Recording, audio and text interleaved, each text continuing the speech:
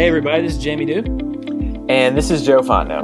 And we want to welcome you back to our podcast, The Towel in the Basin. Yeah, and so this is kind of in the midst of COVID-19. We're all locked down, essentially. And as we're recording this, it's Friday, March 27th.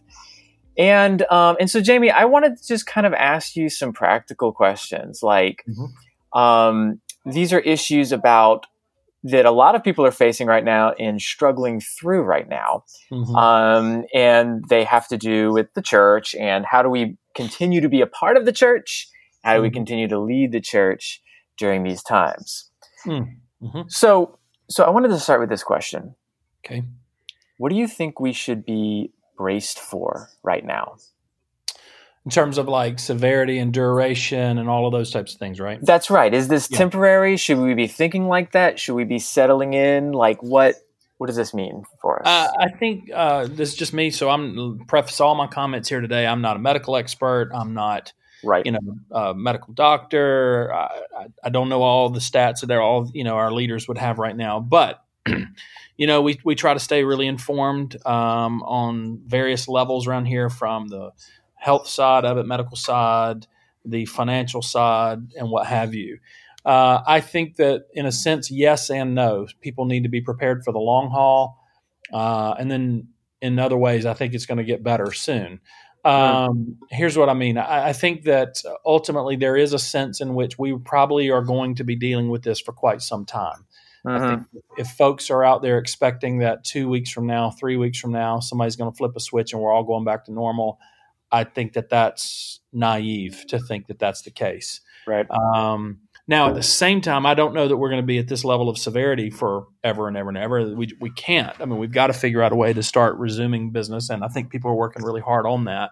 But this is going to be with us for a long time. I mean, we hope that the heat and the temperature change is going to have an effect on this. We hope that the measures we're taking to isolate are going to have an effect on this. We hope that they are going to make progress sooner rather than later on finding treatments for folks with COVID-19. And there's some encouraging data out there to suggest they've got at least some clues about pathways to pursue. We're just not there yet. But ultimately, all indications are COVID-19 we will be dealing with in some way, shape, form, or fashion until we get a vaccine. And that's fastest case scenario 18 months from now, maybe 24 months. If they're not successful with some of these early trials, it could be well beyond that. So I don't think that we're going to, 2 months from now, 3 months from now, going to be in a situation where we just flip some switch and we just resume life as it was before that. We're going to have to find ways of picking our normals back up and our affairs back up, but to do so in very different ways. So I don't know exactly what that's going to look like. And this is obviously very new for everybody. And we've got to figure out ways to keep going on. But I'm hopeful that we'll be able to start, like just on my end, I'm hopeful that by this summer at some point, we'll be able to resume some face-to-face classes. Maybe not classes of 40 and 50, but maybe classes of 8 and 10 and things like that. I'm hopeful that at some point we'll be able to get back to doing things like graduations and chapel events. But, thinking about major events like sporting events where 25,000 people walk into one big building, I don't know how that's going to work. Right. So anyway, all that to say, I think that there is definitely a sense in which we need to be prepared to ride this out over a long period of time. But at the same time, I don't think that means we're going to be on sort of the lockdown that we're on during these weeks forever and ever. Right. Now, sort of a follow-up question to that. We are on a lockdown. However, the Great Commission is still the Great Commission, right? Right. I mean, maybe we can't go knock on people's doors because we're saying, hey, we're bringing life, and they're seeing, hey, you're bringing death. Don't come to my door, right? So, that's right. We need to think through our approaches and stuff. But my question is this: how should we be looking at things like discipleship and evangelism, even now in these days? Should we put those on pause and just focus on survival? Should we? Right. What should our mindset be? Well, we absolutely should not put stuff like that on pause. Those are the types of things. That we're mandated to do those things. And it's not just that we're mandated to do them. From a pastoral side of this and just a psychological, emotional side of this, that's what people desperately need right now. Yeah. Maybe more so than anything. So I would say, look, just for whether you're talking business or you're talking, industry of some kind, but academics, but now especially the church has to find a way to continue going and continue doing what it does while they cannot gather in large groups. Mm-hmm. I've been encouraged to see churches doing that, though. So, you had a little bit of resistance that first week when everybody was saying, oh, we're not going to do church online. We're going to do it either face-to-face. They sort of persisted in the face-to-face, or you just had some saying, well, we just won't meet at all this week. Look, this is going to be here a while. Churches have to find a way to continue feeding their congregations spiritually and discipling them.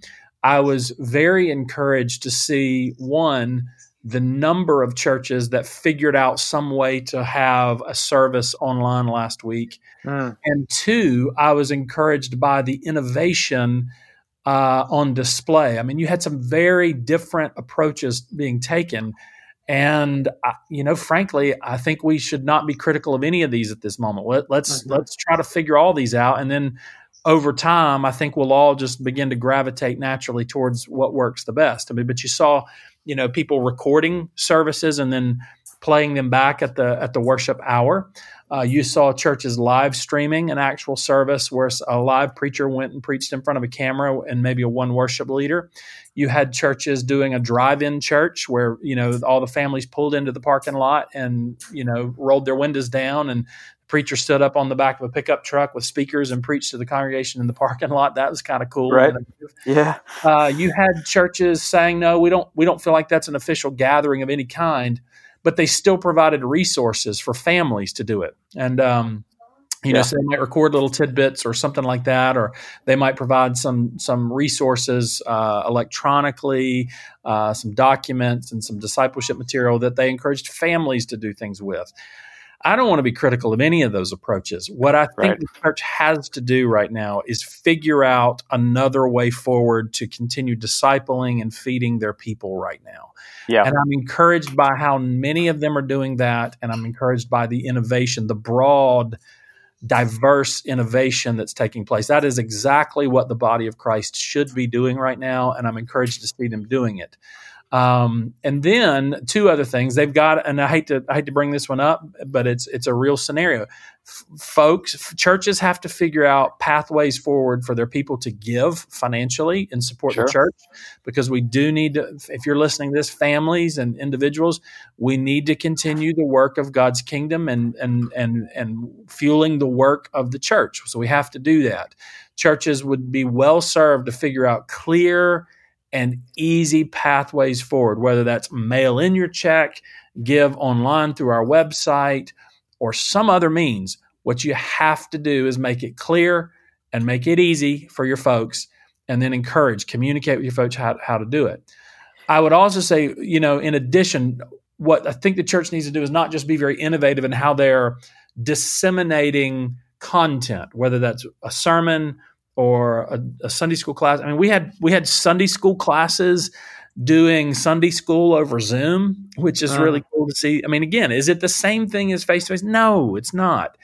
But is it at least something? I have heard some people critiquing this and just simply saying it's not the same. Well, obviously it's not the same, but that's a bit of a perfect solution fallacy, right? Yeah. Because it's not a perfect solution, a perfect replacement for what we would do face-to-face. It's therefore not of value. And look, I would grant it's not the same thing as when we can do it face-to-face. And I, as much as anybody, gosh, I cannot wait. I mean, it brings a whole new meaning and depth to the gathering of the saints. I cannot wait for that moment where we can all be together again and worship. And I think we should have a bit of an emotional build up to that moment. And when we go back to that moment, may we never lose it again. May we never again take for granted the fact that we get to be together on Sundays. Yeah. But don't exercise a perfect solution fallacy here, because in saying that, well, because it's not the same thing, it's not of any value. Well, look, it's still of some value, and it gives the church a way forward to find out how to do these things, and that's what we've got to have right now. And the only thing I'd add to it is pastors, staff, elders, deacons, Sunday school leaders, small group leaders, whoever your leadership structure is in your church. I'm speaking to all of them now. In addition to content dissemination, which has been really neat to see the church step up on that. In addition to that, make sure that you're still doing everything you can to be as incarnational as possible. Pick up the telephone, call people, listen, talk to each other, FaceTime, Zoom with each other, when and where you can gather in small little groups, keeping the kinds of safety distances you need to do it. So find a way forward to the church is what I would say. And I'm encouraged to see that thus far is what the church is giving every indication it is doing. I think going back to the issue about the money, like we still need to be giving, I think that's a really important point. And I think also, I think about it from a marketing point of view, which is my work and background. And you can't just ask people for money, like even with donations and stuff like that. Like it has to be contributing to some kind of value, right? Right. And I think a lot of people were dependent on their routine beforehand, like I give on this day of the month or this week, whatever kind of thing. And that's just, I'm used to doing it and I do it. Status quo moves us forward. But now we don't have that. And so I think like it would probably be helpful for a lot of churches to also show why these tithes and offerings actually still matter. Right. You know what I mean? Like help the people see that. And that might take a little bit of work, to think through that, to make it processable. But I think that'll go a long way in helping people see, oh yeah, my tithes do matter because even though I'm not there, they still matter. Well, money is always a hard thing for anybody to talk about. And pastors especially, that's a bit of an awkward. I know pastors get the reputation as only talking about money. But believe it or not, if you're not a pastor and you're listening to this, believe it or not, for most pastors, that's a very uncomfortable and awkward thing to talk about because they know exactly how you feel about hearing it. Yeah. But I think so. There's ways around that, though. You don't have to just be straight up, hey, you need to make sure you give. And it can't be just crass and blunt like that. You have to, the case has to be made and the rationale has to be made.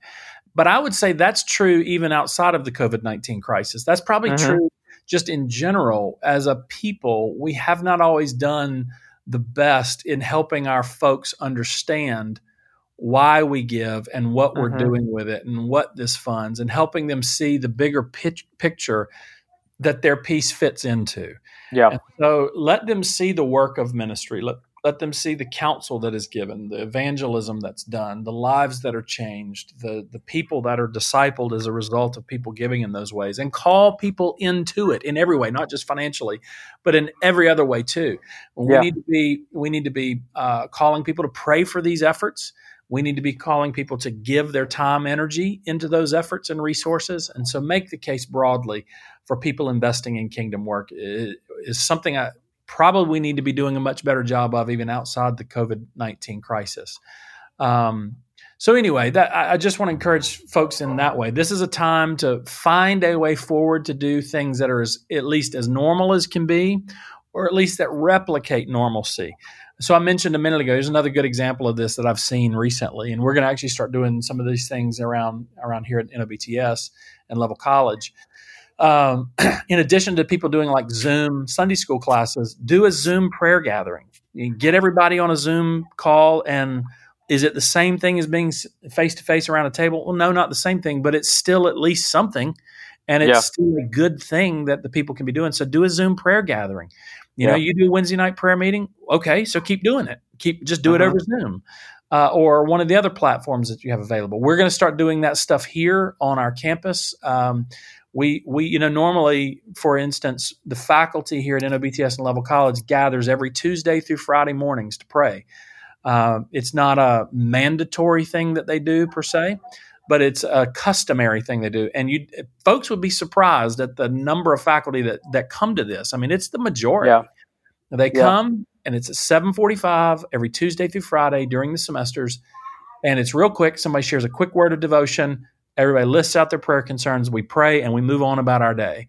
And it's a really good, healthy thing. Well, when we had to transition from face-to-face to online classes, those prayer gatherings stopped.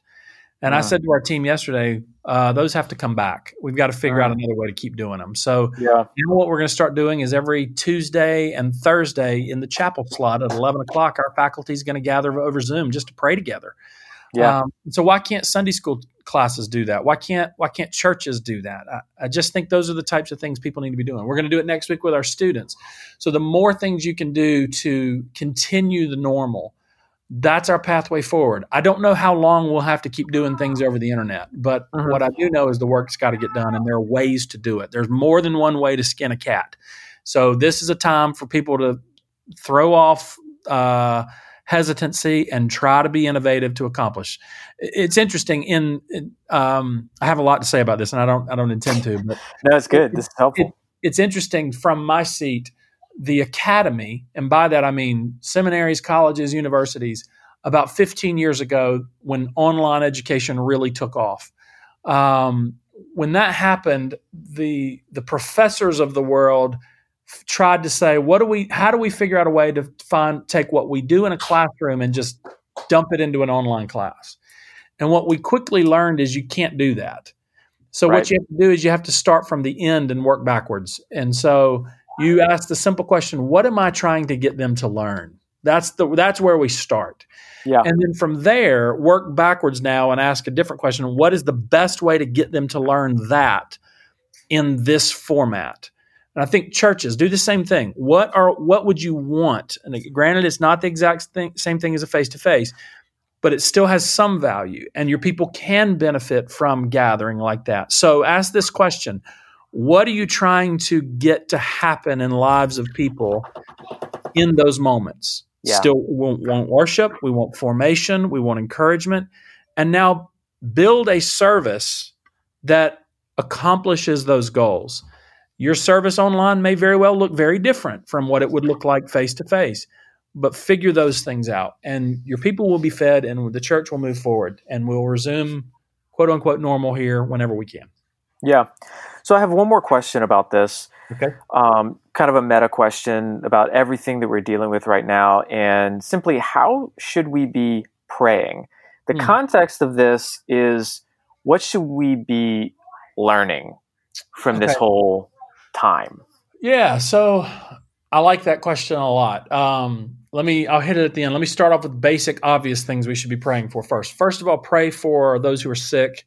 Pray for those who are well, that they would stay safe and wise and protected. Pray that God gets us through the crisis, all those things. Pray especially for the medical personnel, nurses, doctors that are on the front lines of all this, techs, staff members of church. I mean, these people are just last night, we have some faculty here who have spouses that work in hospitals, and it's a scary, scary, gnarly situation. Pray for those folks. Now is a time, and I know typically, Christians can get angsty about science and scientists. Look, actually now is a time to be praying for scientists on this front every single day. Man, we need to pray that they would have speed and wisdom, that they would be able to have insights sharper than normal, and they'd be able to do it quicker than normal.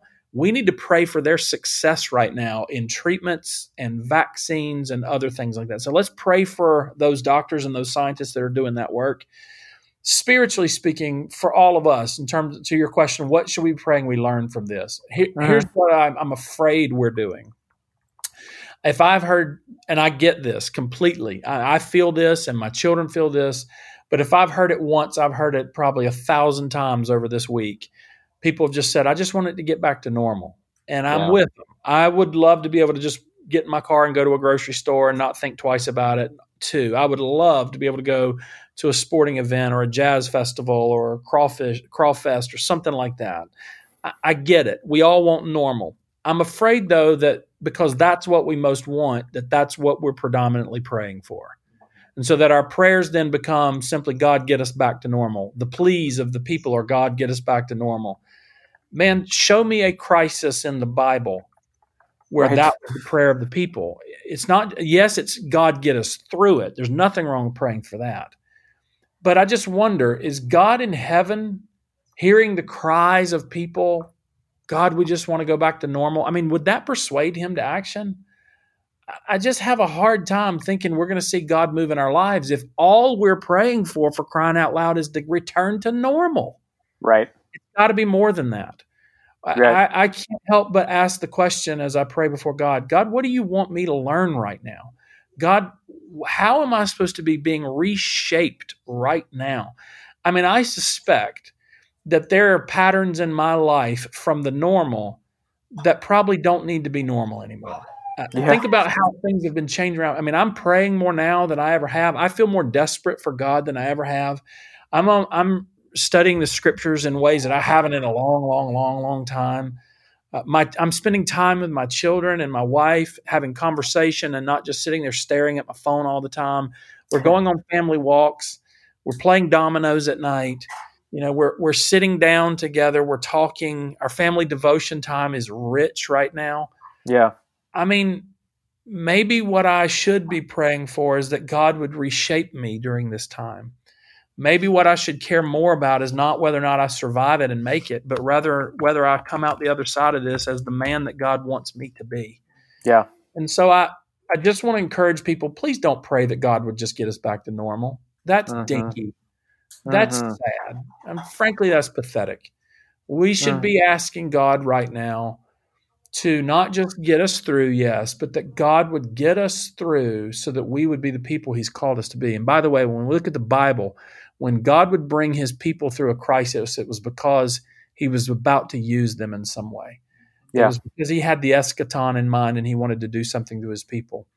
And I'm not Moses, or I'm not David, or none of us are those figures. I'm not Abraham, but we, the church, are a part of God's providential plan for the unfolding of his eschatological kingdom.